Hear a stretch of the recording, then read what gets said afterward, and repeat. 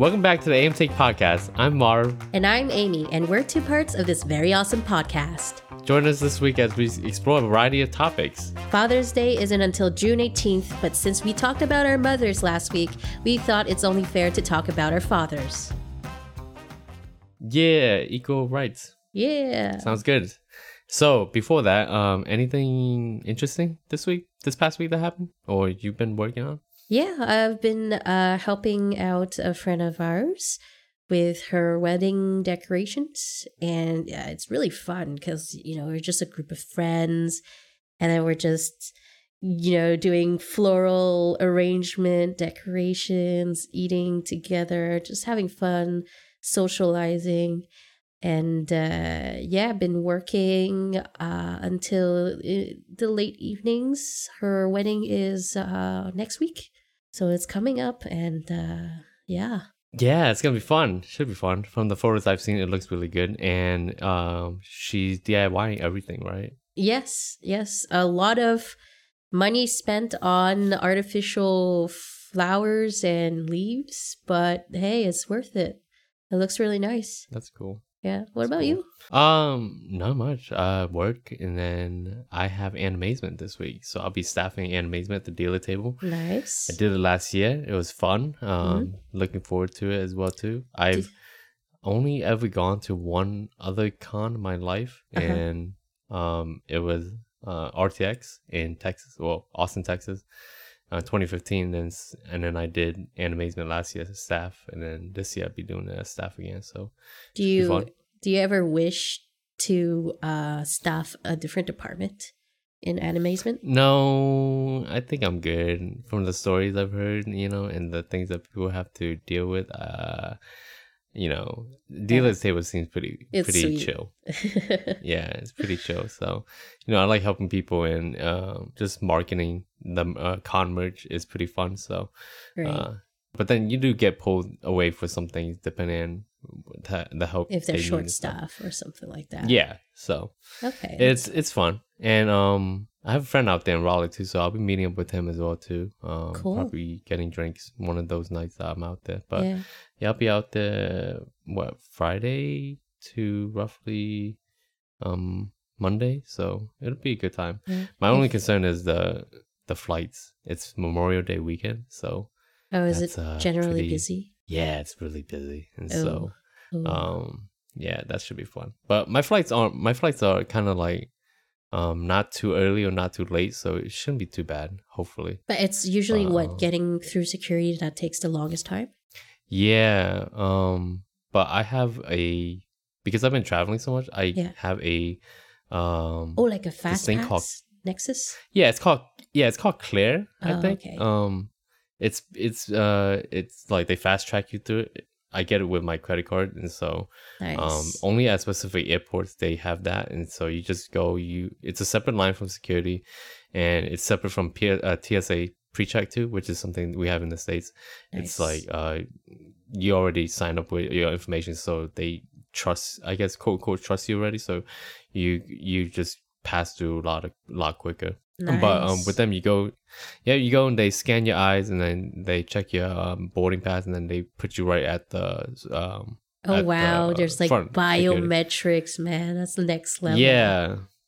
Yeah, they do iris scan or thumbprint, or they can your ID, but the fastest is usually your iris scan, and so you go there, they take it, they verify your boarding pass, and then you scan your eyes, and then you just go right in. It's usually for me, it's been worth it. Is it unique to every person, the iris scan? Is that a thing? I didn't know I would assume so. I mean, if you look at your iris, seems pretty unique. I would assume so. If you look at it, the cloudiness of it as well. I would imagine it'd be an issue if you had like problems with your eyes that I don't have. Yeah, I don't have any issues with my eyes, but I don't know how that works. But it's been invaluable for me. Okay. For traveling so much, because they have it in Austin, they have it in Dallas, and so it's been a big help basically. So cool. Well, yeah, the best time. Yeah, I was going to say, if you guys ever see Marv at the dealer's table, just go say hi. Oh my God. Please don't. Yes. I'll be wearing a mask. Do it. All right. But yeah, it should be fun. I'm excited about it. They project to be there to be more people this year. Last year was like the first soft opening since 2020, and 2021 would close down because of COVID. So 2022 was kind of mild. I think there was 10,000 people. They were projecting more than that, but obviously, yeah. So it should be interesting. This is like the first year where it's like where masks are not required but recommended only. So I see. Okay, so it's not a mandate anymore. Yeah, it's not. Okay, but even though last year it wasn't still mandated, going to wear a mask. Yeah, of course I'm still gonna wear a mask. There's gonna be so many tons of people, and I just don't want to get sick, man. Like, man, I don't know if you guys can hear it, but I'm still sick. I'm still trying to get over this damn cold. In fact, I think I sound worse than I did last time. Yeah, you do.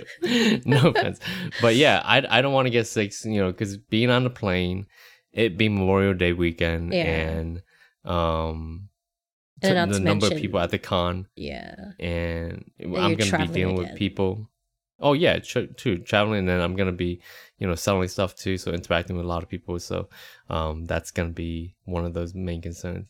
I mean, I can, it's not really a problem, but it's just why not, Yeah. So, but yeah, other than that, that'll be this weekend, and then next week I'll be seeing you, and we'll be heading to the wedding. Should be fun. Yeah. I'm excited for that. I'm excited to eat all the good food in Montreal. Yeah, man, it's gonna be so yummy. And doesn't Montreal have a con, Otakuthon? Yeah, Otakuthon. Yeah, it usually happens in August. When is that usually? Oh, I see. Yeah. Like all it's pretty big now, isn't it? Yeah, Otakuthon is pretty big. It's I've staffed there for a couple of years, and it started off small as a university club thing, and now they have to rent out every year at the Palais de Congrès, which is this huge building for expositions or exhibitions, whatever you call it. That's I was gonna say, is Otakuthon and Anime North, I think, is the two big ones up there. Right, Anime North. Right? Yeah, Anime North is located in Toronto. And I don't know. I think Anime North is slightly bigger than Otakuthon. But yeah, I would say that there's a lot of people in Otakuthon. It's just jam-packed. And are you going? No, I'm not going. I'm done with Otakuthon. Like, I had fun staffing, but it's so much work because it's kind of like a second job. Because I wasn't just staffing. I was also part of the coordinator. So, like, you have to manage the entire department, and it's just, I don't want to like at the dealer's table, right? I was the artist area director at some point, and then I had to I had to form contracts with the artists, and then receive payment from them, also fit them on the map, and kind of just it's a much more responsibility than just because they were my customers. And then before the artist area director, I was the senior director for volunteers operations. So I had to manage 250 volunteers for a 3-day event. So had a team, fun. but we were scheduling them, and the schedules, so complicated, because not only do you have to communicate with the volunteers themselves, which are mostly teenagers, but you also have to communicate with the departments, asking them how many volunteers you need, right? And then when they don't respect the deadlines, then you can't move forward. Yeah, you can't move forward with your job. And then they kind of force you to just crunch. And then also you have to give the volunteers orientation day.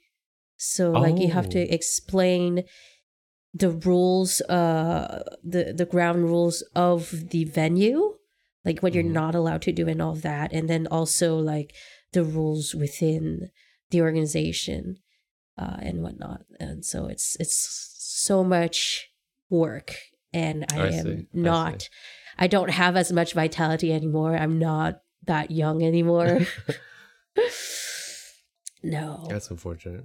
Like, it's fun though. Like, you can definitely attend as just as a what they call con goer, an attendee.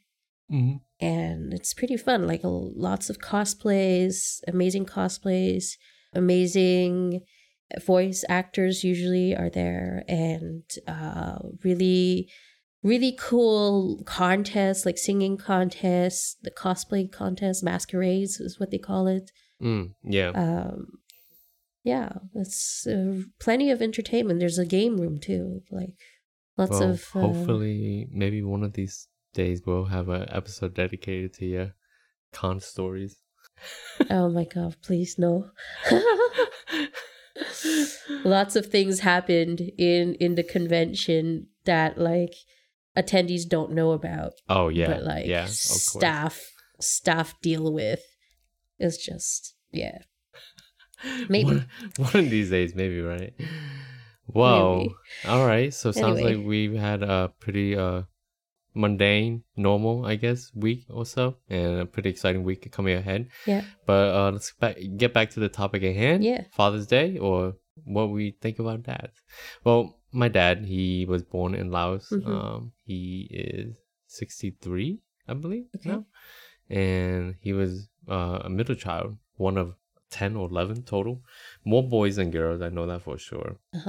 Born in Laos, just like my mom. Mm-hmm. And he was always, I guess, a talker. That's what my mom would call him. My dad is somebody who you can just have a conversation with, and I think I take over my dad. You're the extrovert. You got the extrovertness from him. Yeah, and always like kind of the center of attention, I guess. But I mean, I don't particularly care to be the center of attention, but as an extrovert, sometimes it just happens. And so, yeah, my dad's always been someone like that. And with that said, a lot of people do rely on him, and I've always found that admirable growing up. I remember looking through his things and just seeing how he was part of like he was part of this association. It was called the Laos Association of Providence, I believe, is where they lived at the time in Rhode Island, where we lived at the time in Rhode Island. And I saw pictures of him, and he was responsible for helping refugees from Laos and Thailand relocate, and basically cool. Like social services for them. Yeah. So he got them jobs and found housing for them, things like that as well. I know at one point he was featured on either a radio show or a local TV show. Because I remember I saw the picture, and it's a classic like 70s, 80s picture, and has that brown hue, right? Beige and brown, like the 80s and 70s and things like that, and the way they dress and things like elephant that. pants. So yeah, exactly. And so I remember seeing that, and I was always curious as to what my dad did when he was there. And so he was very involved in the community. Even to this day, he would always tell us to go to in the Hmong community, that is, specifically. He would always tell us to go and see people that he'll tell us that he knows that we should get to know. And it's unfortunate because it's a different era, I guess, for us, I guess, and so it's just my dad was really involved in a lot of things, and seeing that was something interesting growing up, because we would have people come over and ask him for advice all the time, or my dad would tell us who is who and what is what, and how he knows certain people. Nice. And at the same time, he was a notary public too. So a public notary is somebody who just reaffirms documentation and things like that. And because of that, I thought he was so cool because he had this metal seal. Yeah, metal seal, right, from the state of Rhode Island. And people would come to him and ask him for notarization. Yeah. And growing up, I didn't know what that was until obviously I got older and I realized what that was. And even then, for a lot of the immigration, he would represent people for like immigration cases and things like that. Yeah, it's especially important for like especially for the refugees if they need to notary seal for translation of papers and whatnot, like in a different language. It's crazy because yeah, I guess that makes sense for especially in Montreal for sure. Yeah. And I know he would go and be a translator. He would go and help represent some people in court. And I always find that fascinating and find it hilarious that my dad, of all people, who you don't really know what your parents do, I guess. You know, you vaguely know what they do. And then you find all this documentation of what they've been doing. And you realize that they were actually bigger than what you knew. Wait, so when did you find this out? This is probably when I was like 15, 16. Oh, okay. Like right before we moved to North Carolina and we were going through moving stuff very around. Interesting. And they like your parents never told you about this side of your father. Well, I wouldn't have understood as a kid. Oh, I see. Before I was 15, I'm like, what is a public notary or notary public? You know, I don't know what that is. Until then, you realize through just growing up and living in the world, you realize there's these things that go on that your dad was a part of. And obviously people needed representation for citizenship, things like that. And he would go and translate.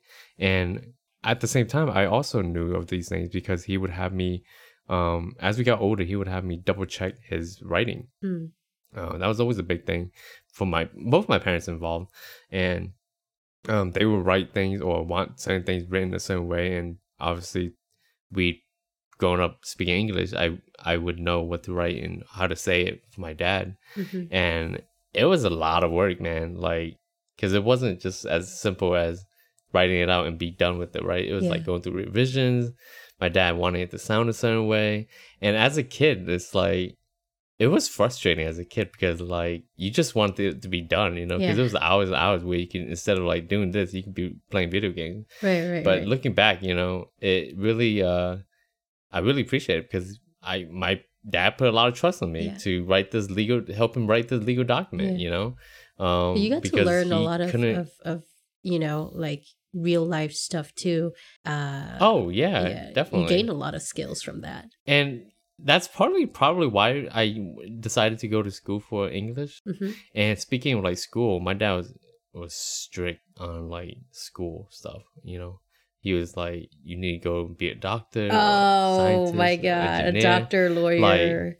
Like, and I did go to school as a computer engineer, you know, as my major, but I switched. I ended up with an English degree. Right. And when I switched like 2 years into my college career, my dad was super disappointed. We actually got into an argument over it, you know, because I know why he was angry, because essentially I was throwing my life away, you know, because you can't really get a job with an English degree except to be a teacher or a translator or a technical writer or something. But it's not going to be, I guess, as well paying, I guess, as, you know, something in the STEM field. Right. But here I am, still end up in STEM anyway. Yeah. So, with the English degree. But that was he was a big proponent of education. That was a big thing. He hated that we played video games. But ironically, he bought the video games for you. Yeah, he bought the Nintendo when we were young.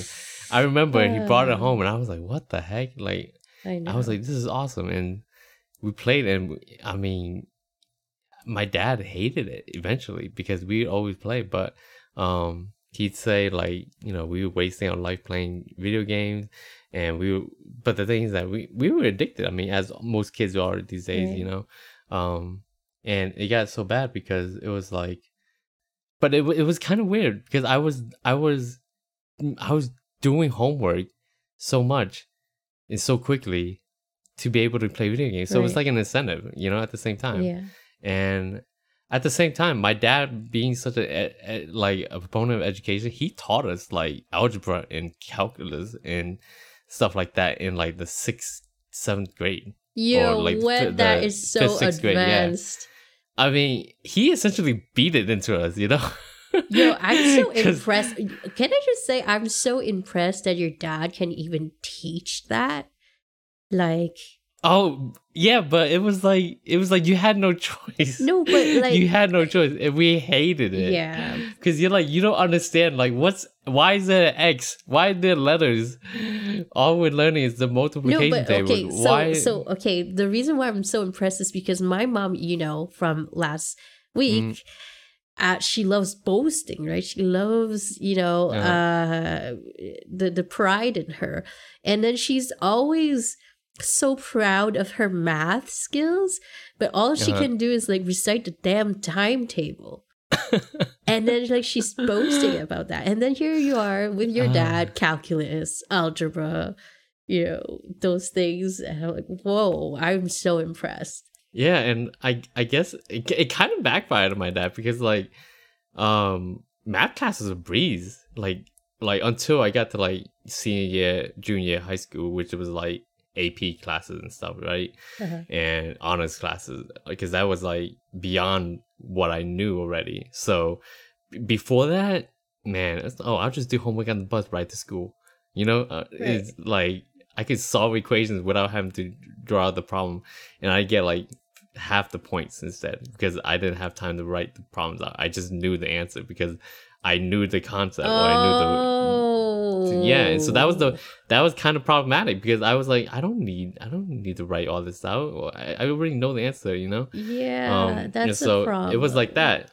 Yeah, exactly. Because I just wanted to get it done so I could play video games. So, and yeah, especially in physics, like if most points are awarded to the like you have to show the work and the calculations. Yeah, you always have to show the work. Yeah. Like if you just come up with the answer, there you don't get full points there, and then like it's actually not the majority of the points. So yeah, you get points for getting the right answer, right? But you get like what, like if it's a 4-point question, right? They give you 2 points. Most of the time they're gonna give you 1 point because you have the answer. That's it. I've once had a classmate who got none of the answers right on an exam, but got a 95% anyway, or like an incredibly like high score. Is ridiculous because he showed all of his work, and then he's just at the end, don't know why, he just never got the answers right. Like, don't know what it was. That's funny. Anyway, yeah, so that was carry on. a big thing for my dad. He would teach us. Like I said, he would essentially beat it to us. It wasn't like an option for you to like, oh hey, do you want to learn? You want to take math classes today? Nope, you gotta sit your butt down and listen to dad drone on about it. And right, I mean, eventually you get it right, and so but yeah, I took advantage of that once I got to high school. Because I'm like, oh, I know this already. This is like at home, you know. And so it kind of backfired because then I just go home and play video games because I'd be able to do the homework already, right? And I know that I'd be able to do it quickly enough. And so I guess that's kind of messed up, you know, using your powers instead of trying to make yourself smarter. You just use it as a way to, you know, play video games. I mean, you were a kid. You were a kid, so I don't blame you. Like, a kid wants to do kid stuff. Yeah, and I think I hung on to video games so much because when we got to that age, we moved away from where like there were lots of Hmong people in our community towards more of the suburbs. So it was a little bit more isolating, I guess you could say. And so we didn't have many friends to start. But it wasn't too bad later on. And then when I did, I guess things went downhill after sophomore year of high school because that's when we moved to North Carolina, and that was a whole different culture than it was in the North, because the North was so diverse, but then North Carolina was very very different, I guess you could say, in terms of diversity anyway. And so that obviously at that point things didn't really fly in that regard. But anyway, back to my dad. So he was he went to college. I think he only went to 1 year of college and 1 or 2 years in college, and afterwards had to drop out and get a job because that was when, hooray, I was born. So wait, so he went to college yeah. in the States? Yeah, I think he went to either 1 or 2 years, Oh, that's maybe just 1 or 2 semesters, I think, maybe. And that's so pretty because cool. Like that's very rare. I don't know if you know, but like very few immigrants actually continue education in the country they immigrate to. They just usually settle and work hard yeah, and but then he was working at the same time. yeah. But I think because my mom was pregnant with me and they were getting married, I think he decided to drop school, and he would always talk about that. Not as in a I regret getting married to your mom, blah blah, blah, but like, he looks back on it, and throughout the years, he'd always try to um try to take classes, like classes, I guess, Uh-huh. or online classes to eventually uh get his degree. I think he went, but unfortunately, he went to those for-profit schools, like those schools that they advertise on TV and things like that. Oh. Yeah, so he didn't really get much out of that, unfortunately. So And my dad isn't the, yeah. so was your dad fluent in English already? Like when he No, was in I was just gonna get to that point, Oh. but my dad wasn't really great in English. Oh. He was able to get by speaking, and his English speaking was clearly not fluent, but he was able to talk to people and converse with people. But where he had most issue was writing, and even when he was taking these courses and classes, he would ask us for help in checking his grammar, sentence structure, um, things like that, and to make sure that things make sense and what have you, basically. Right. And so you can imagine how hard that is, Yeah. having a job, taking care of family, going to school, and then at the same time not even really knowing how to write or put your ideas on paper. And so that was one thing as well. Yeah, so I gotta hand my it dad. to your dad though, because like at a college level too, the English is kind of difficult, and Oh the yeah, it confidence he really has is. in himself to go through that's amazing. Yeah, I've always seen my dad as a very confident person, and I've only very rarely seen him cry Hmm. as well at the same time.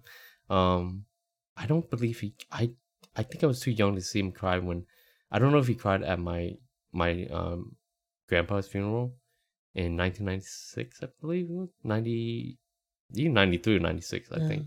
Because I was too young to remember. I remember, but I don't know if I focused on my dad. But I don't know if he cried then.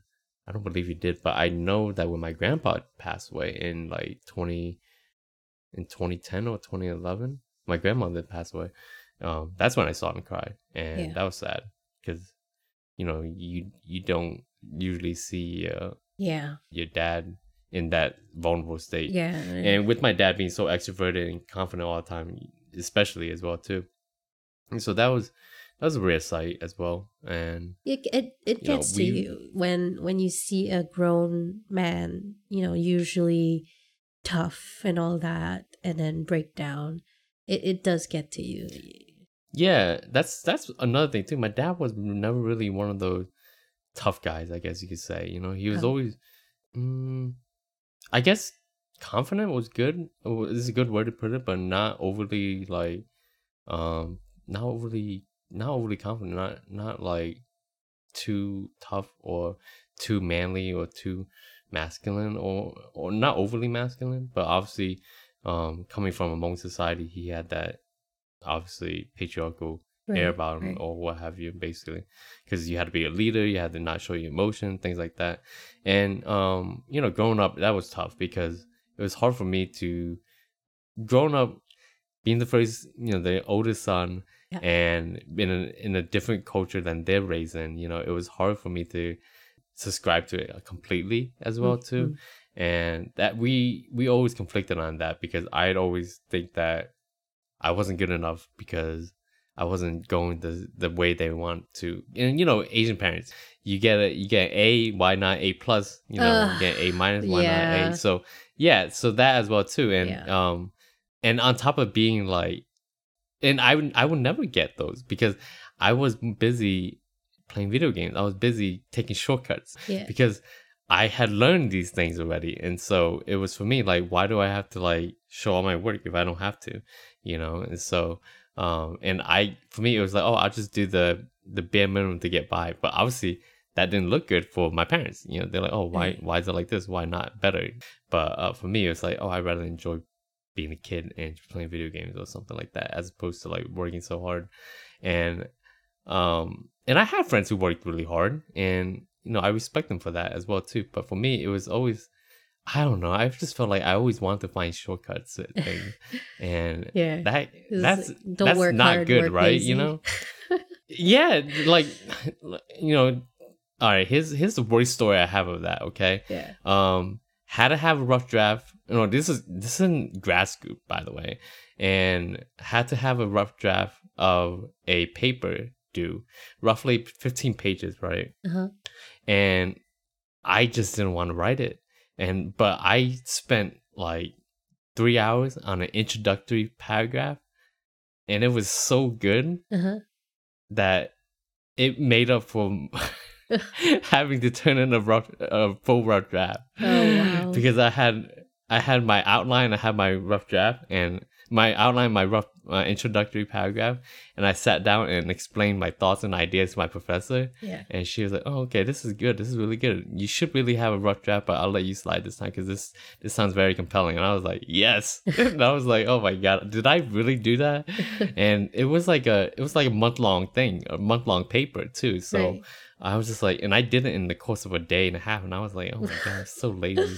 And so that's probably why I'm such a procrastinator as well too. So but yeah, so my dad taught me a lot of things, but because he focused so much on knowledge and things like that, I used it in the worst ways possible, I guess you could say. So cheers, Dad. But you know, one of the things that growing up with my dad is, it was always hard for me to justify disappointing him. And obviously my mom as well too, but my dad more so, because for the longest time I'd always put so much pressure on myself, thinking like, you know, if dad can come to the States and get a job and help all of his community and go represent people in court and do all these things on top of not having a college degree, not knowing how to speak English well or write English well, and take care of a family, buy a house, 2 cars, raise 5 kids, by the time he's like 32, 33, I'm like, that's such a high standard for me to live up to. Yeah. You know? And so I share that feeling. And I would always think like, I have to be better than my dad, because that's what they do. Like first generation immigrants, they go and make a better life for their kids, right? So that they don't have to suffer.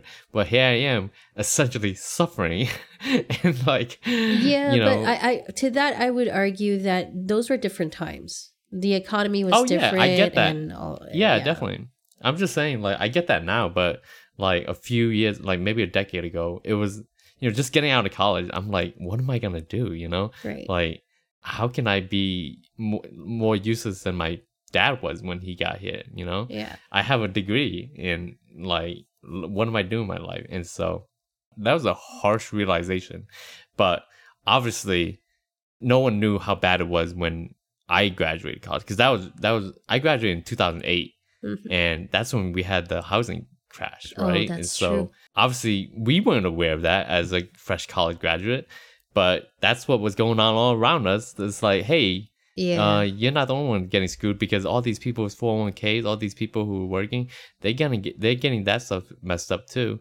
And so I didn't know that. Nobody knew that. And so it really was a different time. And I didn't get that until years later that I realized. And when you look back on it, you're like, okay, you were dealt a shit hand. Yeah, I was going to say dealt bad cards. Yeah. Yeah, and even then, I'm doing okay now, but not as quote unquote good as they had it back then. But if you think about it, there was a lot more support back then, you know, in terms of well, not only that, but like the wage welfare. And the wage and the costs of living is not proportional. Correct. Yeah, it's not proportional compared to back then. You know, like when my dad retired from his job that he had for like 20 something years before he moved from Rhode Island to North Carolina, I never knew how much he made. And I think when I graduated college in a few years, like right before I got my job where I am at now, I found out my dad's final pay, like how much he was getting paid per hour or salary. Yeah. And I didn't know it was that low. Like I think I make almost double, a little bit over double how much he makes then. And that was after like 20 years. And but that was a lot of money though. Like if let's say right now you say that you make almost double of what he made, but that was what he made back then. That was a lot of money, no? But that was worth yeah, more. But here's the thing. I mean, that took him 20 years to get to that point, and that just shows. That just shows how like the disparity between the wage gap and I see. the cost of living has grown so exponentially. That separation is so different. And so it was hard for, I think, when I got out of college and it was people having issues finding jobs, we got into fights often because of him telling me what I need to do, what I should do, what jobs I need to apply for and stuff like that. Right. It wasn't happening. It wasn't going to be able to find something that was going to be able to match whatever he was doing, And so I think now he realizes that after, but like I was saying, nobody realized that at the time, unless you worked in the financial sector. Yeah. And so it's been okay since then, and I've settled into it as well too. And the one thing I did go to grad school, but I didn't finish, and so that's the one thing he has on me still. So every time I see him, because I got to the end, but I never finished my thesis. Oh, and so, I see. Yeah, and so but I'm glad I got out, because at the time I wasn't going for it for myself. I was going for my dad, and I think I hit a point where I realized I wanted to live my life for myself instead of for my dad. As much as I love my dad, as much as I look up to him, I couldn't continue down this road where I was trying to surpass him, because it was never going to be good enough. I was never going. It was a different time, right? So I can never be able to surpass him. Like, hell, they came over here with no education and was able to get like jobs that pay decently well. Yeah. You can't do that now. No, If you don't have any educational experience, you can't just go, the first jobs they took were like going to the beach and digging for like quahog or seafood, stuff like that, or go fishing. Yeah. And they can sell that stuff. Or they fish for a fishing boat or something like that. You can't do that now. You can't go picking strawberries, or you can't go to a manufacturing plant and work on jewelry like my mom did. You just can't do that anymore. No. Because and it's not just like before then. Like if my mom got a job because her friend worked at the manufacturing job, and they just brought her in. Right. There was no interview needed, nothing like that. Yeah. She just started, and if she was good, they kept her on. If she wasn't, then they cut her. That was it. Now it's not like that, So it's definitely, even though it doesn't feel so long ago, that's almost 40 years ago, Yeah. The 90s is like 30 years from now, I guess. So oh gosh, when you put it that way, it makes me I know, feel right? so It's old. crazy. Oh my god. And even the 2000s is 20 years ago. That's crazy. Yeah, it's crazy. Yeah, so I have a lot of respect for my dad, and we have our disagreements, we have our ups and downs, but I ultimately look up to him. I'm always super proud of where he comes from and where he is now. Like, I mean, they own 2 businesses. My dad worked for the city of Charlotte in a government job, and he retired, and he has a pension, and nice. That's a lot, Yeah. And so I'm still striving. I still think about my parents and my dad, especially when I think about my job and whether or not I could do better or stay or be more aggressive in regards to finding a different job. And there is a tranquility, I guess, to staying and being diligent at the job that you're at. I think especially being in the tech sector, which I am in, there's a big push to jump to different jobs to get more pay. Yeah. But I think Then there's less security, though. Yeah, there's less security, but then there's always that thought that there's always demand, right? But as we've seen in the past few months, people have been laid off in tech industry and stuff like that. Like Amazon. But and I've thought about it as well too. Maybe I shouldn't be saying this on air, but I think I'm content in a way, because if you can find a company that can pay you what you're worth, I think, or what you believe you're worth, then I think it's good enough to stay there. Yeah. As much as I guess contemporary advice tells you otherwise, because security is something you can't really buy. Yeah. So, but Absolutely. yeah, I've learned a lot from my dad, and I, as much as he pushed me for a more STEM background or engineering or medical or whatever background, I believe like him asking me to help him write all these like letters and stuff like that pretty much made me more compelled to write and go into English. And that's, my dad tells me why I go into English. I'm like, oh, your dad's kind of your fault, he made me write all these things for you. So it's kind of funny when I think back on it. So yeah, that's my dad for you. He's had a crazy life. Yeah. And he tells me stories all the time, but one thing I can't get over is how he's always telling us to travel back to the old country to take a look and get to know. And part of me wants to, but part of me feels like that's not my world, Hey, maybe he just wants you to visit your roots, just to have a war-torn country. No thanks. I tell my dad that as soon as I get off the plane in Laos, I'll be stepping on a landmine. I'm like, Dad, come on. I'm Hmong. They don't want us there, My goodness. So, but yeah. So your turn. Right. My dad was born in Hong Kong. Forgot the year, but he's one of 8 children, and that was, of course, before the time. I don't know if you know about this, but like Hong Kong put a max number of children that you should have, like around the 70s, I guess. So wait, was that the China One policy? No, it's basically it's encouraged to have 2 only, and it was set by the government, but it's not a like I don't think you'll have a penalty or whatnot, but like I remember watching those 70s commercials from the government, with the little jingle and saying like, oh, what? 2 is more than enough, something like that. Oh my God. Yeah. And then so he's one of 8. He is somewhere in the middle. He's not the youngest, but anyway. I know he liked to travel a lot before settling down in Canada, because I saw his old Hong Kong passport and had like lots of stamps from everywhere, like every. Wait, what? Yeah. Okay, name an example.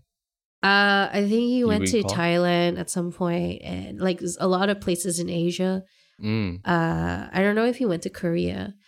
But yeah, there were pictures of him as well, by the sea in a different country and all that. So he, of course, traveled less when he met my mom in Canada and then married her. And it's kind of funny. He met her in Canada, but then he had to leave the country to come back to the country because he was here like on a visitor visa or something like that. And then my mom was the resident, right? And so then to marry him and then sponsor him, I suppose, he had to be outside of the country. So back in Hong Kong. And, anyway. So there was like a period of time where she was just waiting for him to come back to Canada. Oh my God. Of course, I wasn't born yet, but that's that. I don't know if my sister was born yet. I don't remember. It's around that time frame, I suppose. So obviously, since he's from Hong Kong, it's not a war zone. So like he didn't go through as much trauma as my mom did. So there was no bombing, no, sirens, no hiding in the holes, none of that. It was quite a civilized Western influence city, right? Because in Oh Hong yeah, of course. Kong, right before 1997, it kind of belonged to the British Empire, but after 1997, the contract expired, and then basically they went back to China. But yeah, definitely a lot of English influence on that city, for the better, because Hong Kong is so democratic because of that. But back in Canada, after having 3 children, I remember my dad as a very smart man. Like I don't remember much about like what kind of education he went through. I suppose it's the standardized, high school that all Hong Kong students have to go through. But he was a very smart man, street smarts. He was very fast with coming up with like dark humor jokes. Very, very, very fast when it comes to commenting, but making it into a funny joke. I do remember him being vulgar though, and then him having a few vices, which I will not divulge. But anyway, he was a very funny man. I remember pestering him, asking him to give me riddles, asking him to give me IQ puzzles. And then he would have to come up with some on the spot. And it was just, kind of like our thing. And he enjoyed it very much as well because, seeing his children developing these skills, if you will, developing these this thirst for knowledge or learning. I remember he taught me how to play the piano. He doesn't play piano per se, but like he had this mini keyboard and he was just like playing some melodies on it. And then I really liked that instrument. And so then really liked the piano. And I remember on my 8th birthday, he did buy me like I would say like a full-size keyboard. I still have that. So, really? Yeah. It's in my house and it still works perfectly fine. I think it's a Yamaha. But yeah, aside from that, I was usually his alarm clock, and I'm gonna explain that. So he likes to sleep in on Saturday, Sunday, but my mom would wake up, the first one to wake up, and then I would have to help her like around 9 o'clock. She wakes up maybe like 7, 8. I go down at 9 o'clock, I help her, and then when it's 10 o'clock, that's the time that he has to get up. My mom allowed him to sleep until 10 o'clock. So then she always tells me to go upstairs and wake him up. So I go upstairs and I'm like, Dad, wake up. And I remember he's like on his stomach, like sleeping on his stomach. And then I'm like, Dad, wake up, wake up, wake up. And so he doesn't wake up. So I sit on his lower back and then I start playing drums with his ass. I'm like, Dad, wake up, wake up. And I'm playing drums. He's like, oh, 2 minutes, 5 minutes. I'm like, okay. So I patiently wait, still sitting on his back for like 2 minutes. And I'm counting too. Like I'm counting like 1, 2, 3, like until like, I don't know, 120 seconds has elapsed. Yeah. And then I'm like, Dad, wake up. And then I continue drumming his ass. I would do shit to him. I remember because like he had really long leg hairs and I would like to pluck his leg hair just for the fun of it. And like it would hurt him, but it's so funny the face he made. And yeah. So unfortunately, all my memories of my dad is when I was young, because he unfortunately passed away when I was 10, so in the year 2000, to liver cancer. So rest in peace, Dad. Sorry. But yeah, so like ever since then, my mom has been a single mom. And so, shout out to her for being such a strong woman. But I do have very fond memories of my father. He taught me how to, fish. It was basically. Oh, really? Yeah, so basically he loved fishing. He loved these solitary, activities, and he would bring me on his fishing trips. And essentially I had this mini rod for kids, yeah. And I would be so squirmish because of the live bait, the worms, and I'm like, I don't want to do it. So then he would help me hook the worm, and then he would cast the line, and then he would just give the rod to me just to hold. And then like whenever I would get a bite, he's like, don't tell me when you get a bite. So he would help me reel it in, and it was so fun. It was so fun. But like even after getting the fish, I'd be squirmish. I'm like, I don't want to touch the fish.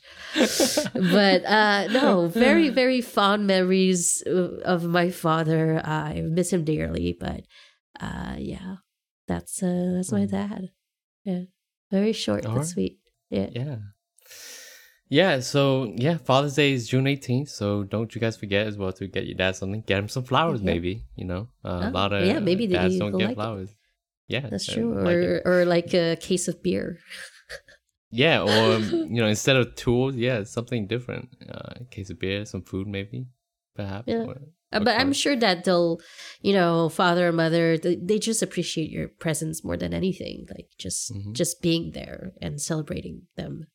That's more than that's the most the thing that they're excited most about is seeing you guys. We hope, right? We act like we know. Right, but that's it. If you have any stories or comments about your dad or your father or anything we you can always just send us an email at theamtake@gmail.com. That's theamtake@gmail.com. And then join us in 2 weeks. We won't be recording one next week, unfortunately, because I'll be at an amazement, and then right after I'll be making the trip to Montreal, so it's gonna be a pretty hectic week, unfortunately. But after that, join us for a very special episode where I'll be on site recording with Amy in Montreal. Yeah. Yep, and we'll have two very special guests. They're good friends of ours, and we'll be discussing that, and they have a very special, interesting story to tell. So join us in 2 weeks. We'll see you then. See you. Bye.